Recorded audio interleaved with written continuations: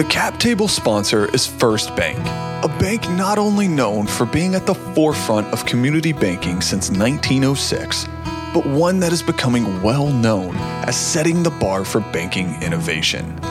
First Bank is helping pave the way for blockchain applications in the highly regulated financial services sector and is also taking the lead in ushering in a new era of banking. Headquartered in Nashville, First Bank is not just a thought leader. They're the bank people think of when they're ready to take their next big leap. First Bank. Bank local, get more. Member FDIC.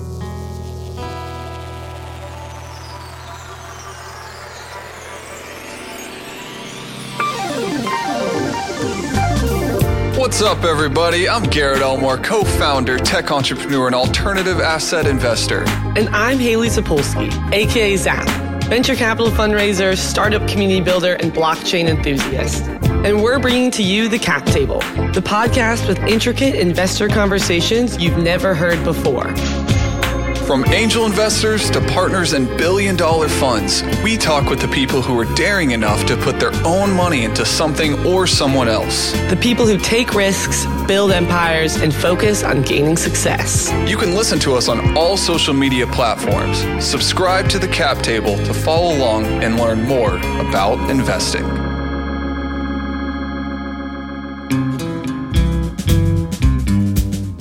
We are here live at the Johnny Cash Bar and Barbecue located on 3rd Avenue South right off of Broadway in Nashville, Tennessee. We're grateful for them allowing us to host at this beautiful venue. If you have not been here before, please be sure to check them out to see the warm and personal side of the Man in Black at the Johnny Cash Bar and Barbecue.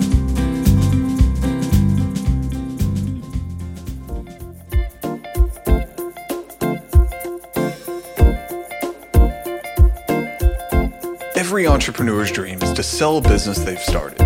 In this episode, Brian Fox had a vision and executed. Previously founding Confirmation.com resulted in one of the largest sale transactions in the Nashville tech startup scene history. He then almost immediately turned to investing, using his previous knowledge at a startup to then investing his own capital into businesses he truly believed in. This is an episode all entrepreneurs dream of.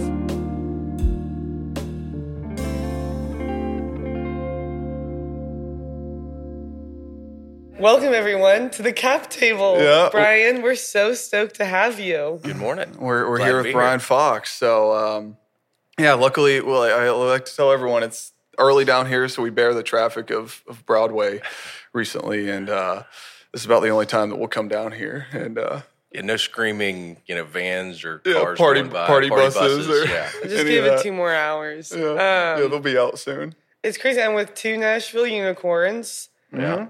Don't get that all the time. No, yeah. So let's talk about Nashville. I mean, so you grew up here. You went to high school here, and then where did you go to? Did you go to college around here? Or did you? I went to Ensworth for grade school, Brentwood Academy for high school, and then left Tennessee for a while. Went to SMU in Dallas for college. Wanted to get out of state for a little bit, but always knew I'd come back here. So Vandy was always in the cards for graduate school. Gotcha. So that was the game plan, was to go somewhere different than Nashville. Did you go straight from undergrad to grad school, or no, did you I worked for a stay little in Dallas? bit. I stayed in Dallas for a few years, worked for Ernst & Young in audit to start with, and then PricewaterhouseCoopers in the mergers and acquisitions group, also in Dallas, and figured I'd just apply to Vandy until I annoyed them enough that they let me in, and fortunately they did the first time, and so I knew I was coming back. No, I didn't apply anywhere else. You acted like you did multiple tries. Well, that was the game plan. I only applied one place. And said, that was your only bet? Yeah, that was it. Wow. Yeah, that's like the half my only family place you either wanted has to go. gone to Vandy and the other half Tennessee, so Thanksgiving's a fun, little football game weekend. They're not for the Vandy fans, but most of the time. But no, my grandmother was going to disown me if I didn't get to Vandy at some point in time. So Really? yeah. That is so funny. And see, we always come back. It's everyone leaves, but we're always coming. I mean, did you see any shifts after you moved back with the way that Nashville is going? I mean, obviously we didn't project, maybe back then that this town was going to shoot up like it did. But did you see any insights with real estate or shifts for people moving here in town? It was definitely changed. So I moved back here in 99. and it had started to change a little bit. But when I started Confirmation.com, I started in June of 2000. And in trying to find technology resources, it was almost impossible. Mm-hmm. Everybody I talked to were like, look, everybody that graduates from Nashville school with computer science background is getting pulled to one of the two coasts. And so, it was nearly impossible to find resources that were willing to stay in Nashville. And the discussion at the time, and we had this thing called, I think it was either Partnership 2020 or Vision 2020 that the Chamber put together, which was a group of entrepreneurs, then the accountants, bankers, lawyers, and others. And it was like, what does Nashville need to get to that next level? And the Entrepreneur Center was the result of that discussion. But part of that discussion was, how do we keep the talent here? Mm-hmm. What do we need to do to create an ecosystem where not just the people who graduate with computer science stay here, but people want to come to Nashville? And so we were on the forefront of that. So it was people like Bo Bartholomew and Clint Smith and Sid Chambliss and others that were part of that conversation and dialogue with others who had kind of already established themselves, as we were kind of all up and coming. And they said, what kind of resources do you guys need as entrepreneurs to really be attractive as a city? Did you jump into the EC when you started your business? Well, there wasn't. There was an EC. Yeah, there wasn't. No, we were in my grandmother's garage at the time. Were you getting your MBA when you started your business? I was. Okay. So in between your first and second year, when most people go get an internship, I actually started Confirmation.com that summer. But at the time, the EC was a virtual. So the first version was virtual, and then kind of the second version was over in where Pinnacle and the Chamber were. And then we finally got the city to grant us the trolley barn, and that gave us a real facility, which was great for the city, for sure. Wow. So what sparked this idea while, I'm sure your other MBA peers were probably working at Fortune 500 companies that summer. Yeah. What made you do something different and go off on your own? Well, I knew the goal was always to be an entrepreneur. Mm-hmm. I didn't know what the business was going to be. Why was that the goal? Like, where did that goal really come from? My family was very entrepreneurial. I always talk about my grandmother, the one who I said was going to disown me. She was very entrepreneurial. My grandfathers all started on my dad's side. My grandfather had a high school degree, but he ended up being a contractor, just building homes, which is what my dad and his brothers did. On my mom's side, my one grandfather that I didn't know, he passed away before I was born, but he had a manufacturing plants and did those kind of things. And when my grandfather died, my grandmother was looking, kind of after he passed, a friend of hers said, well, you need to get back on your feet and do something. And so she started a dress shop. In her 50s, and it was called Patty French's, and then it was right there in the Green Hills Mall area. It was when the whole mall was outdoors. There was no real indoor mall, and she had a place there. And my mom always says, I was running around the dress shop, behind the dresses, causing havoc and stuff. And then she sold that to my brother's godmother. It became Coco's, which was in Nashville for a long, long time. Not Italian Market. No, okay. the dress shop Coco's. Gotcha. Cornelia Crawford bought that, my brother's godmother, and stayed around for a long time. And she was just always very entrepreneurial. So my grandfather, the one I knew, she remarried. They got into doing, they like to travel, and they would go into restaurants that they would drive around to and that they liked, and they'd go in and talk to them and say, hey, are you expanding? We'll do the land and building. And so they got into real estate that way by just doing the triple net leases, land and building. So I watched her create a dress shop and then a real estate kind of empire for our family, if you will. I mean, That was kind of her deal. And my grandfather, the two of them probably two of the most influential for me. He, really cool story. He and his brother were going in World War II to enlist with a friend in the Marines, and the friend had flat feet and he couldn't enlist, so he didn't, and he and his brother ended up enlisting in the Army. Flat feet? That was the thing back then, right? You couldn't get into the military with flat feet. And he started as a private and then retired as a one-star general. And so I kind of loved following their footsteps of seeing them to achieve and do things. And he was always full of wisdom, wake up earlier than anybody else, work harder. There's always somebody better off than you and somebody always worse off than you. And so they were always giving me that grandparent advice throughout my years, but very entrepreneurial family. So I, did the lemonade stands and had a driveway ceiling company when I was in high school and college, and did those kind of things. So it was always the game plan to go start my own company at some point in time. Wow. And is that just because you worked, in a 9-to-5 and you just wanted to go against the grain, or is this like, did this idea kind of form during your MBA, or were you just passionate about it? Yeah, I think I was always passionate about being creative and doing something, on your own and going and trying, kind of risking it and reaping the rewards. When I was at Ernst & Young, super people, and I really loved the folks I worked with, but the first year we had, I think it was 42 people in our start class, and all 42 of us got promoted to the next level, and then we all got promoted to seniors. And I remember when we all got promoted to seniors, all of us, there was 5 of us that I guess had gotten tapped for being, the top 5. And our reward was we got an extra $1,000 in our pay raise. And as an accountant, right, I'm a CPA as background. And so, $1,000, that's less than about $50 after taxes per month.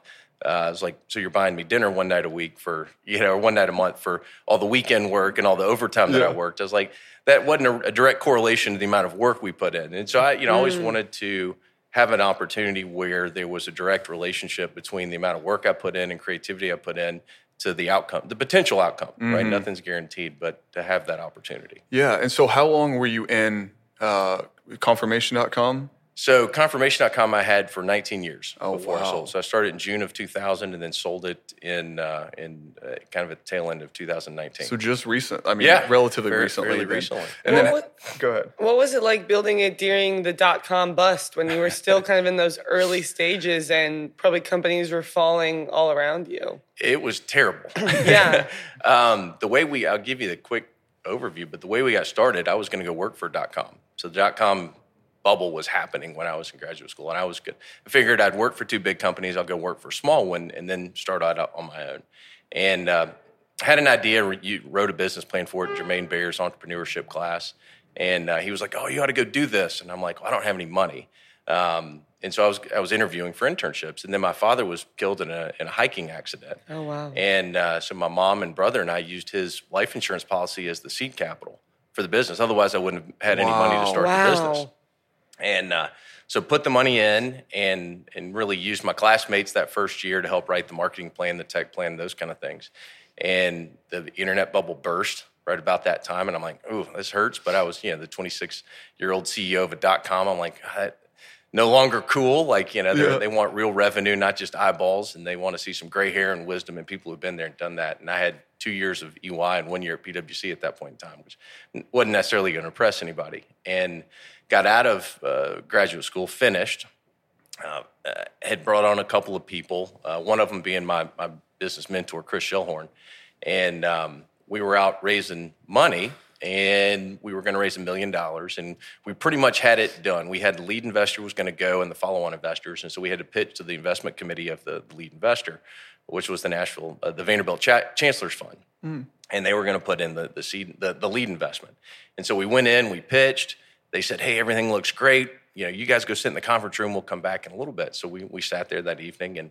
And I always have, backup with CPA. Right? I've got the risk side of my personality and the conservative side. So I've got the CPA side. So I had the paper copies and the overhead slicks and those kind of things. And so we presented. They said everything went well. A couple hours later, they came back in. We're like, what's going on? And they said, oh, we've got this portfolio company. It's a mess. You guys go home. Everything looked great. We'll call you tomorrow. And so we that next morning, Chris flew back to Connecticut, where he's from, and they called us about 10 o'clock and said, "Oh, you're not gonna believe it. This portfolio company had to change out the CEO, so we had to fire him. We went late until the morning, wee hours of the night. All 3 of the companies that pitched are gonna get the investment. They all look great, but we're gonna vote at next week's meeting." We said, "Great, sounds good." So one week to wait. Well, we had pitched on September 7th. Mm-hmm. They called us on the 8th. 3 days later, 9/11 happens. Wow. Oh, no. So here we are with the internet bubble bursting. 9/11 happens. We have no money, and the financial markets disappear totally, right? And we're pre-revenue. Totally. So companies that had revenue, their LPs, their VC firms were just letting them die, right? Because the LPs were like, sue me, we're not sending you any money. This is like a world war. We don't know what's happening. And so nobody was getting funded. It was crazy. Mm-hmm. And so for 2 years, we ran up my credit card debt. Everybody got paid in equity. People ate their own expenses. Really? So there was 4 of us, Jeanette Hauser, Dave Malone, Chris Shellhorn, and I, working out of my grandmother's garage. We're kind of the first in the garage. So we truly did the garage thing there for a couple years, and then the markets opened up. We were growing and had to get real creative with how we were growing the business during those early lean years. And I always tell people I'd come downtown, and when we were trying to raise money or sell, banks and accounting firms were our customers, I could never cross my legs because every pair of shoes I had holes in the bottom. And I would try and do the duct tape, and there were these little things at Walgreens I could put on there, but especially during the wintertime, like I'd go into meetings with like cold, wet feet because the water had come in my shoes and I had like soggy socks, when I was meeting with these people. So they were shined on top, but every pair had holes in them. It was crazy. One time I was trying to get this bank to use our service. Didn't happen early on, that bank. But I didn't have any money to get out of the parking garage downtown. And we had, at that point in time, just to get things crazier, because I always tell people that entrepreneurs have a real life at the same time they have their business. Yeah. Our first daughter was born before went to graduate school. My wife and I were both in graduate school at the same time at Vandy. She was born the week before graduate school started. Wow. The week of graduation, we found out we were expecting our second. And a couple months later, we adopted my wife's half-brother, who was 14. So as we were trying to raise money that summer, right, and then 9/11 happens, we have a 1.5-year-old, one on the way, and we just adopted a 14-year-old, and I was 27. And it was crazy. And so, so she had to come downtown with our baby in the car seat. She was pregnant. It was cold outside in the winter, and just to give me enough money to get out of the parking garage because I didn't have it in the ATM. And our credit card was maxed out. So she had to come bring me cash just to get out of the parking garage. So it was crazy times. Oh my gosh. So you really went through it. Yeah. I mean, it was stressful. Your wife went through it too, it sounds like. She did. Yeah. She absolutely did. It was a roller coaster. Oh my God. Can you explain what Confirmation.com is for folks? Yeah. Essentially, we help the banks, accounting firms, and regulators find financial fraud. And the fraud that we catch, the fraud that Confirmation.com catches, is if you think about anytime somebody either inflates their revenue for all the obvious reasons, right? They want to raise their stock price, they just want to look good so they can borrow more money, whatever the case is. If they've inflated their revenue, or if they've stolen enough cash out of the business that's material, so not out of the petty cash drawer, but enough cash that would put the business out of business. Those are the two frauds that Confirmation.com was built to catch. And those are the two most likely types of frauds that typically happen, right? People stealing a lot of cash or inflating the revenue in order to personally benefit themselves. So wow. So we created a secure clearinghouse where we validated the accounting firms on one side, the banks on the other, and we created that network where they could trust our network to know that the information they were getting was correct. Mm-hmm. Whereas what I saw was for the 100 years prior, it was very easy to manipulate the process because it was a manual-based paper process. And I'm like, I could commit fraud on Ernst & Young and PwC. Like, bad guys probably have figured this out too. Yeah. And as I did my research, sure enough, they had. And that was a lot of the frauds that had taken place. The very first one happened in the 1920s. McKesson and Robbins committed revenue fraud, right, where they had inflated the revenue and the receivables were phony. And so, I mean, it's been a 100-year fraud. That had been going on, and nobody bothered to fix it. Yeah. And so I said, well, hey, this is crazy, but this is like 98, 99, right? I was like, hey, we could use this new thing that's only a couple years old called the internet to create a secure clearinghouse. And now it seems obvious, but everybody's like, oh, what are you, emailing everything? I'm like, no, we're creating this clearinghouse where, everybody logs in and, everybody's trusted party, third party. We built the network out. It's secure, confidential, and private. And so we literally had to explain to people what that type of model looked like at the time, which was nuts. Oh my gosh, that's crazy. And I can't imagine. I mean, nowadays fraud is more than we know, right? I mean, I've been hacked on my email and say like, hey, you owe me $38,000, or right, and wire it there. Like it got sent to someone that I knew, and they almost paid it or something. And I'm like, what are you doing, right? And so I think fraud now is like back then, an internet, type of way to create something is super unique to me. Business fraud is totally different, and like white collar crime, and when you own the business. Yeah, I mean, with the internet, it made financial fraud so much easier. In all reality, right? Before, when you guys watch Catch Me If You Can, right? He had the model airplanes in the bathtub, and he was putting like logos on the checks and doing all those kind of things. Nowadays, you don't even have to be in the United States to commit fraud in the United States. Just do a couple clicks. And you can get it, and there's almost zero repercussions because you're outside of our jurisdiction, and the money's gone. And so that's why it's made it just so much easier. Interesting. And so we've seen just tons of fraud. But over that 19-year period, we caught billions in fraud. Haley and I were talking about it, right? We caught billions in fraud over the years, put a lot of bad guys in jail. Yeah. So that was always the reward. They were even on a TV show. Who? Tell Garrett. You guys were? Yeah, so one of the frauds that we caught, which was Peregrine Financial Group, PFG, Russell Wasendorf was the CEO of that business, and he stole $216 million over a 20-year period. One guy? One guy. And, if he'd been allowed, he'd have stolen another $100 million in the next 10 years. But Confirmation.com service, when the regulators used it, in this case, the NFA, the National Futures Association, had mandated the use of our service. And at first he was like, I don't like the service, I don't trust it, whatever, it's not working right. But then they finally said, look, if you don't allow the use of the service, because there is a client authorization, then we're going to shut your firm down. And so he went in and he approved it on Sunday. We could see it in the system. He went in and approved it on Sunday, and on Monday morning he went into the office, tried to commit suicide, the old hose to the tailpipe. And an employee of his saw that in the parking lot, called 911. But he had written some suicide notes, had one on him that basically said, "Look, you people are all stupid enough. This, you deserve this."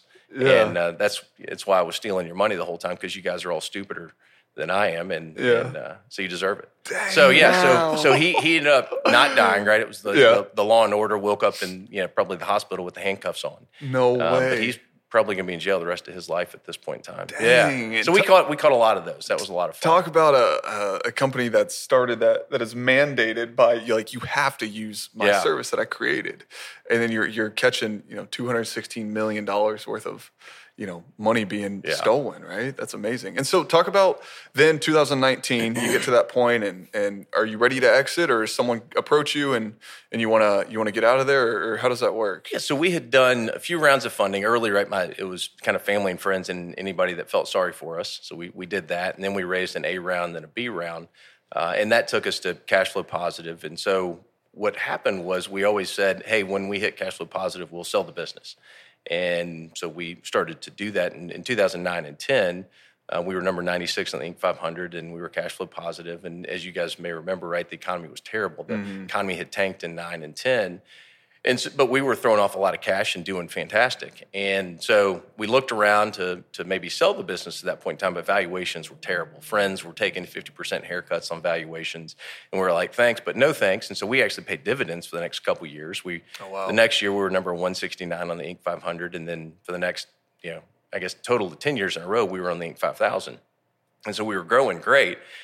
And so we said, all right, when's the next time when you want to look to sell? And so we said, well, when you get to 20 million in revenue, there's kind of an extra multiple that goes in there. And so we said, well, when we get to 20. And so as we had visibility on that, we hired FT Partners, Steve McLaughlin, who's great, and his team. And we said, hey, we want to sell the business. And we hired him about 18 months ahead of when we were going to hit the 20 million. And as he got to know us over breakfast and lunches and dinners, he's like, hey, why do you guys want to sell the business? You love it. It's growing fantastic. I think at that point, we were probably in 120 countries with offices probably in 10 or 12. And he said, you guys love the business. It's growing great.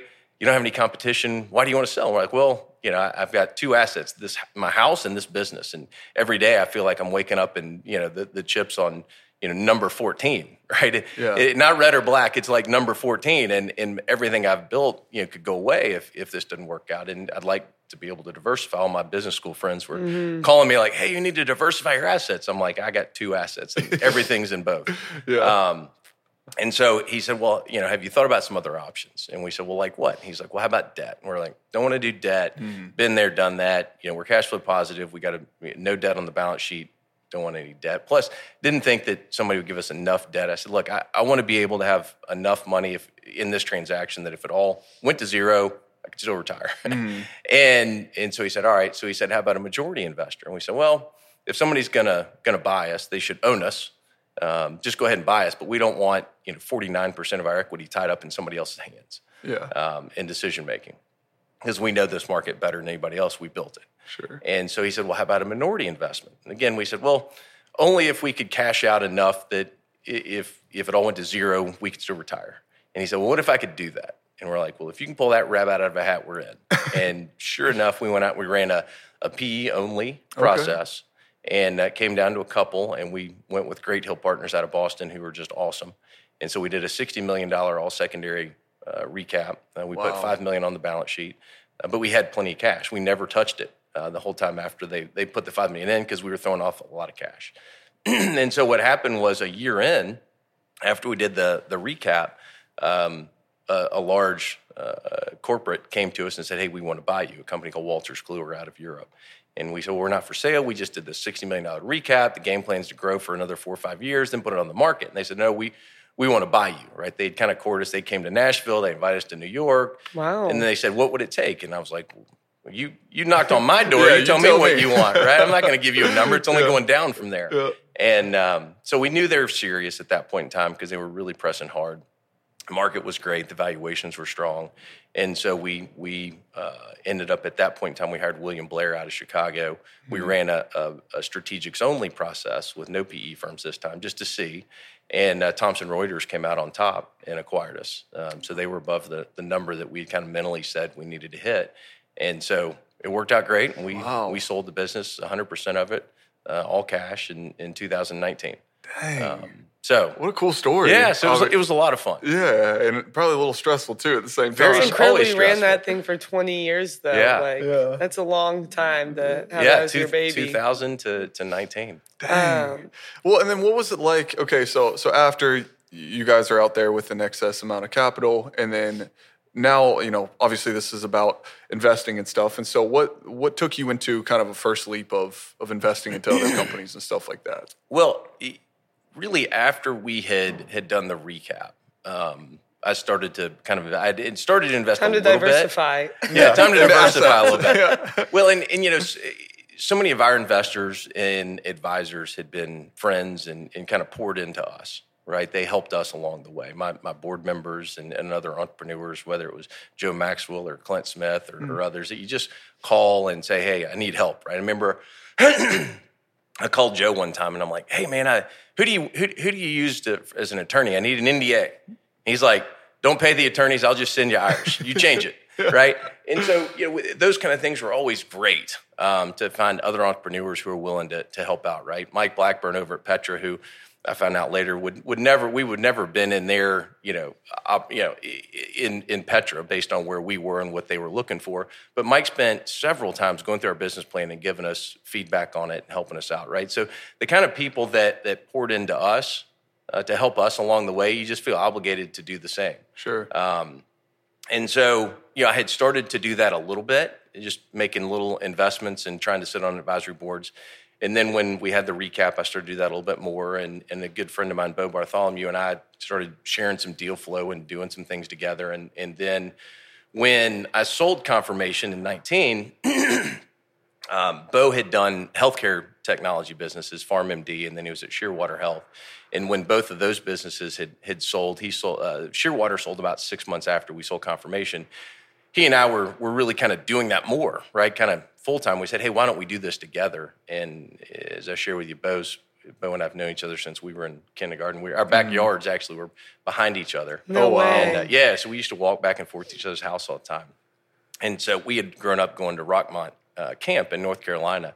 And so we just said, hey, let's create Rockmont Investments. And so that's what we did. It was just he and I. It's your childhood camp. Yeah, that's where the name came from. I would have never guessed that, ever. Oh, no. Dang. And so Rockmont Investments, what's your kind of go-to investment thesis for it? So we look at fintech and we look at healthcare technology companies. And a lot of times there's some overlap there.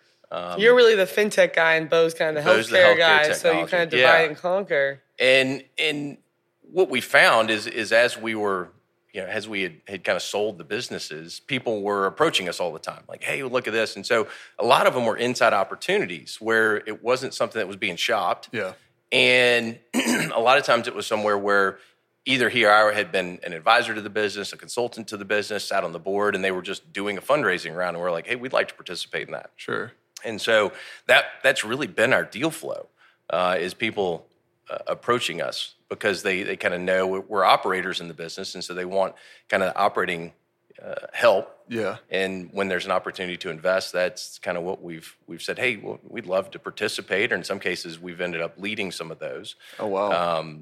And we've done it. We don't have a fund. We're considering it, but we've done them in the forms of SPVs. Okay. And sometimes it's just Bo and I, right? So if it's something that he and I do and it's earlier, especially if it's really early, like an idea on a napkin, we'll just do it ourselves.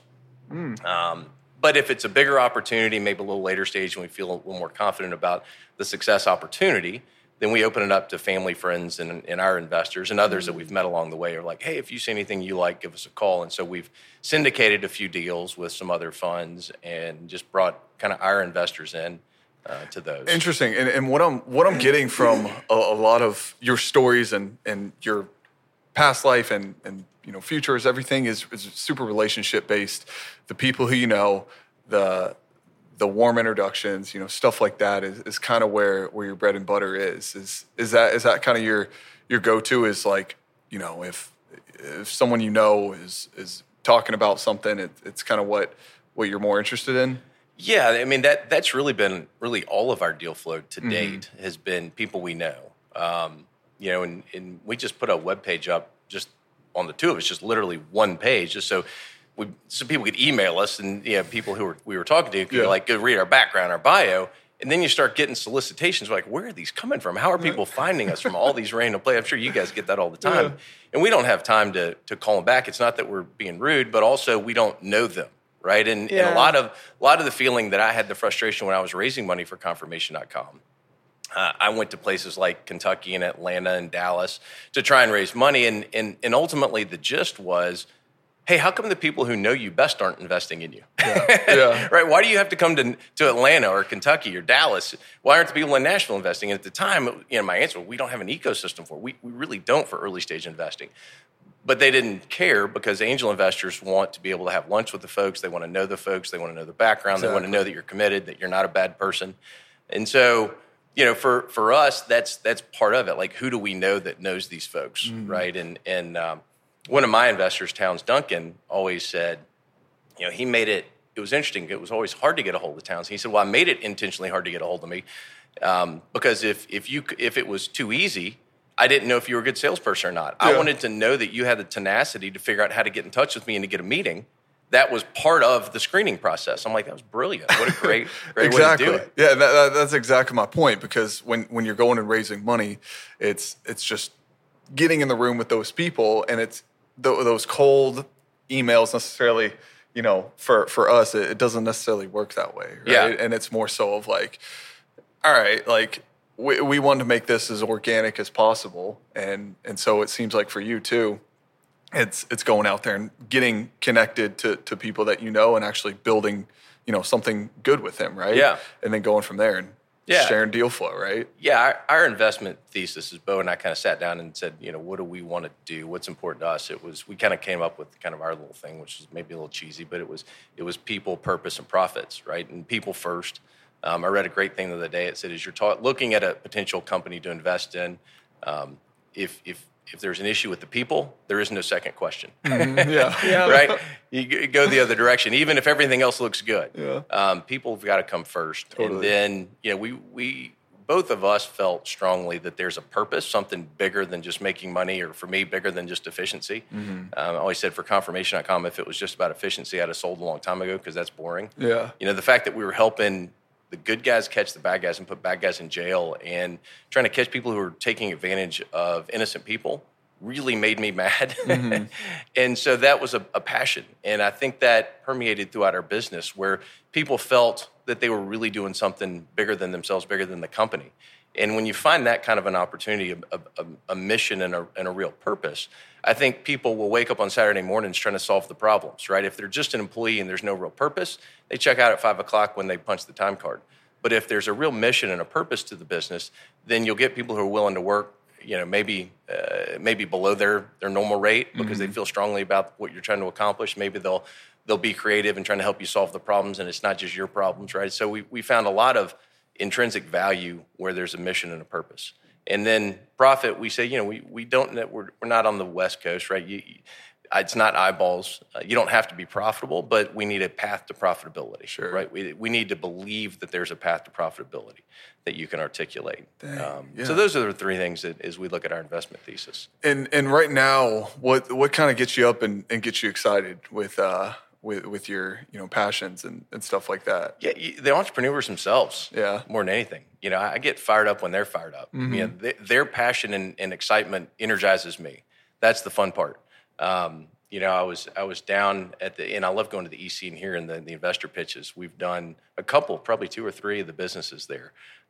Lita Health was one, and when she pitched, I was there, and I'm like, oh my gosh, I don't know if this business is going to work, but I have to invest in her because she is so passionate and excited and just engaging to listen to, and she had a passion for what she was trying to accomplish. What does Lita Health do? So it's a really cool business. So the CEO, she had been sexually assaulted in college, and so she looked at the research, and a lot of people don't report, and so she went out and created a kit that's basically an at-home kit, a rape kit, sexual assault kit. Oh, wow. That is admissible in court.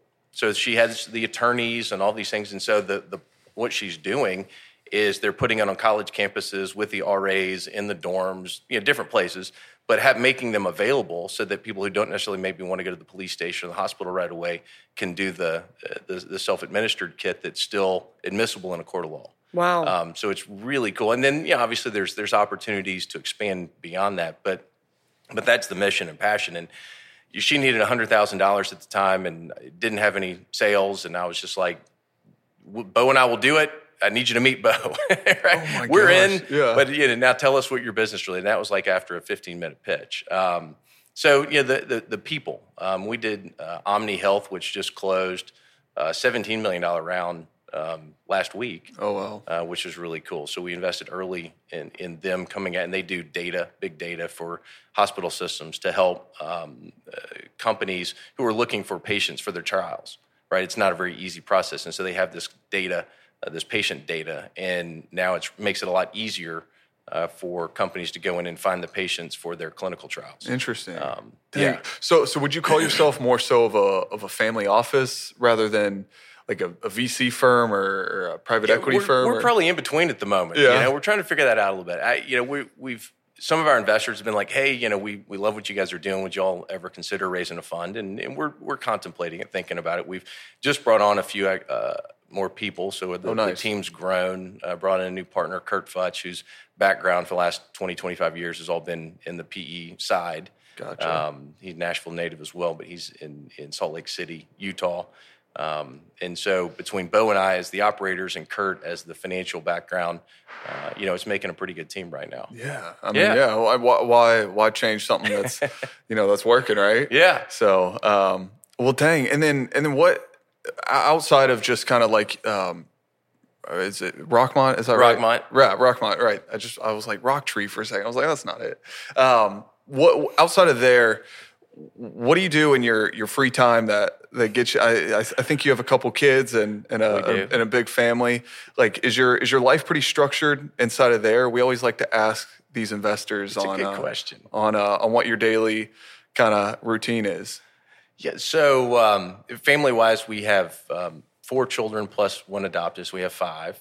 Wow. Today, our oldest, he's now getting ready to turn 36, the one we adopted. Wow. So he's been with us for 21, 22 years now, I guess 22 years. Then our oldest daughter is 23. She just graduated college. She's working for Palantir in New York. Mm-hmm. And then our middle 2, our son is a sophomore at SMU, and our daughter is a freshman at SMU. So they follow where my wife and I both went. There it is. Which is great. We appreciate the opportunity to get back to campus. And then we've got a 7th grade daughter. So they definitely keep us busy from a family standpoint, which is fun. Outside of that kind of extracurricular activities, I'm kind of an adventurist at heart. So I'll do and try just about anything that kind of gets the adrenaline going. I saw on LinkedIn, actually, I wanted to bring this up. Did you do a walk across Norway? So it's the Netherlands. So Netherlands, okay. Yeah, that's called Nijmegen. So a good friend of mine, Chef Quadvlieg, is Dutch, and so he'd always been telling us for years about this walk and this military march, and it's hard and long and it's tough, but you get a little military medal. It's an official Dutch military medal if you completed it. Cool. So it's 32 miles a day for 4 days in a row. So it's long. And it's really an amazing event. 45,000 people show up all around the world to do it. And you do the walk, and there's a lot of military units that are there. 32 miles a day 32 for miles 4 a day, days? 4 days in a row. So you're putting some What miles happens on your feet. I mean, is there a deadline that you have to make it? There is. So you got 12 hours each day to finish. Wow. And they have a little board, and they show how many people are getting to continue each day. So it ticks down every day. So that was fun. So that was neat. But I like to do anything that gets the adrenaline going. So I have some climb recommendations. mountains and Yeah. skydive. Oh, yeah. Is Yeah. that- What are your recommendations? What do you like? Well, that's what I got really into this year is because I started making more disposable income, and I was like, how do I want to spend my money? Hang gliding in Chattanooga. Yeah, that's have where you done go. that? I haven't, but Chattanooga's where you need to go to do You it. have to go hang gliding. All right. I went skydiving too, and that was cool, but I much prefer hang gliding. And then whitewater rafting in West Virginia on the Gauley River. Okay. 6 weeks. There's only 6 weeks in the fall, but it's the best whitewater rafting in the United States. We have a full episode with Joe Maxwell just about water rafting on the Gauley River. And what else? I really want to do rim to rim. Yeah, I've done that. That's you, great. You did that. Yeah. Okay. What is that? So that's the Grand Canyon. You go from the north or south to the other Oh, rim. dang. So that's fun. I'll send you one other. There's this other race. They do them all over the world. Half marathon I'm going to say it wrong. De Sable. So there's the marathon de Sable is like a run across the Sahara Desert. Okay. I cannot do that. And I'm up for like That'd a be big cool. challenge. That one is like you have to be an elite athlete to do that. And I mean, I did like an Ironman, and that's Yeah. But the half marathon ones, it's like I think it's like it's similar to what you did in the Netherlands, but it's 4 days of running. But they really make it like a social experience with Okay. all of the people, and it's typically in terrains that people aren't on. So it'll be through like deserts or mountains that you're Yeah. like running for 4 days and camping all together. But they're all about making it like extremely social. Oh, I very guess. cool. Yeah, no, I We're love gonna the do mountain climb. So I did Aconcagua, which is the highest peak in the southern, in South and Central America. Oh, I did that cool. last January. I'll do it again this January because I'm training to do Denali, which is in Alaska, in May. So I've done the mountain climbing. I've done like Mount Rainier. Actually, when each of my kids are 15, I take them to climb Kilimanjaro. No way. Oh, wow. Yeah, so that's an amazing mountain. I would recommend that for anybody. It's absolutely gorgeous and stunning. The most beautiful thing I've ever done. Aconcagua is fantastic. It's a little more difficult, a lot colder up there. But yeah, and I've done Mount Rainier a couple times. So you're quite the hiker. Yeah. I tried to. Summited bike or Grand run, or Teton. Yeah, so I did. I've done a couple of the half Ironmans. So Okay. I did the Augusta half Ironman last year. Nice. November or so. So that was a great event too. I'd recommend that one. See, I had bought the half Ironman Yeah. in January of 2020 Okay. and trained. It was actually, bought it in January. It was in May of 2020. Obviously, COVID hit. Yeah. So I trained for about 6 months, whatever. COVID hit. They're like, oh, it's in September. Okay, I'll keep training. I can't stop now. September hits. Sorry, guys, we're pushing it to next year. I'm Wow. like, I'm done. It's a lot of training. I'm like, I can't train. Well, I was supposed to do an Ironman in 2020. It got canceled, and so I did do the Ironman in 2021. Oh. I keep trying to get him to do an Ironman. Well, I need. They're fun. Well, so Did you do the full or the half? I did the full. Full's fan. That's on the to-do list as well. Yeah, let me same know. here. Yeah. I said I'd do another one, but I'm not training alone. So I signed up for it with several friends who ended up bailing in the end. And so Oh my gosh. I did it I trained at the last 4 months by myself. I did not like that. Yeah, I think it's a little lonely. Yeah, Sure. but well. Anyways, I want to wrap this up here with like some word of advice for people who are out. Maybe we like to target it for 26-year-olds trying to raise capital and stuff like that. What do you have for advice? For someone like us trying Or to. just words of wisdom. Yeah. Yeah, probably a couple things. I mean, I'll use Jermaine Bear's words that he signed off with every time he sent an email, which was never give up. You got to be tenacious and be a problem solver. You have to be creative in how you're going to solve problems as an entrepreneur, because you never have all the resources and you never have all the data. You never have all the information. You have to make significant decisions in the absence of full data. So you can't let that weigh you down. You just have to go with your gut, make your best guess, best decision, learn from your mistakes. I always tell folks, you've got to go first to be a leader.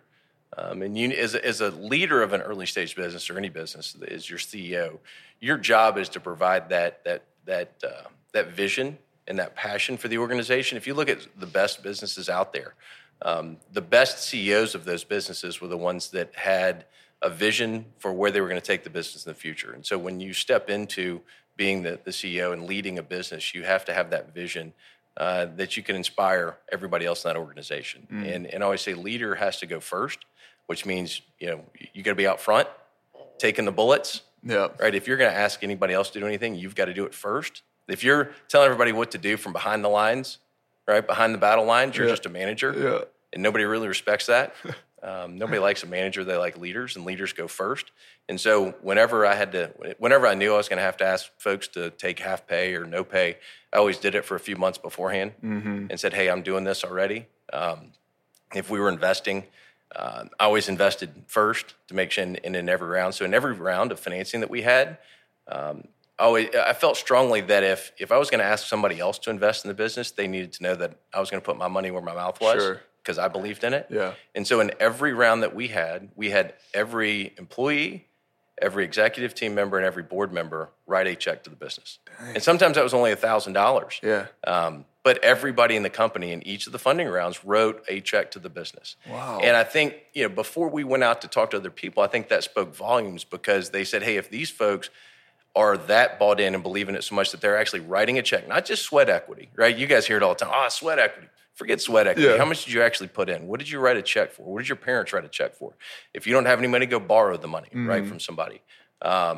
Show me that you really believe in what you're telling me, right? In the numbers that you're showing me, how much do you believe in them yourself? Yeah. Or are you just trying to get the investment and hope it works out for the best? Exactly. So to me, it's you got to go first as a leader, right? And you got to be out there going first. So those are the things that I think about and would encourage people to do, right? Again, creativity can't be undervalued. You have to be very creative in how you solve problems, because in an entrepreneurial organization, the answers are not going to be what you learn in business school, right? Yeah. I always told my friends that, the budgets that you talk about in business school are, 100-fold what you have. I mean, it's like, okay, your budget's $1,000 for marketing. How are you going to grow the business? Yeah. Right? Not $1 million. Yeah. Right. And so gotta get creative. You got to get creative. Yeah. And so that's what you look for in yourself if you're going to lead an organization, and look for in others if you're going to participate and spend your time and energy and dollars trying to help them grow. Yeah, that's so true. I mean, just I went to business school as well, and it's there's a lot that you go through that you don't necessarily learn in there. It's a lot of relationship building and people and learning on your own, right? Yeah, networking is critical. I'm sure you guys have heard that, right? I mean, your network is vital to being able to grow, and you never know who you're going to talk to, whose brother or sister's working here or there that could be helpful. So get out there, tell everybody what you're doing, network as much as possible, and good things will happen. Yeah. Totally. Well, Brian, we thank you so much guys. for coming on here. Yeah, this is great. You got some great stories that we hope people can relate to, and we look forward to seeing where Rockmont goes in the next couple of years. And, great. And we'll have you on for another one soon, all right? That'd be fun. Cool. All right, thanks. Awesome.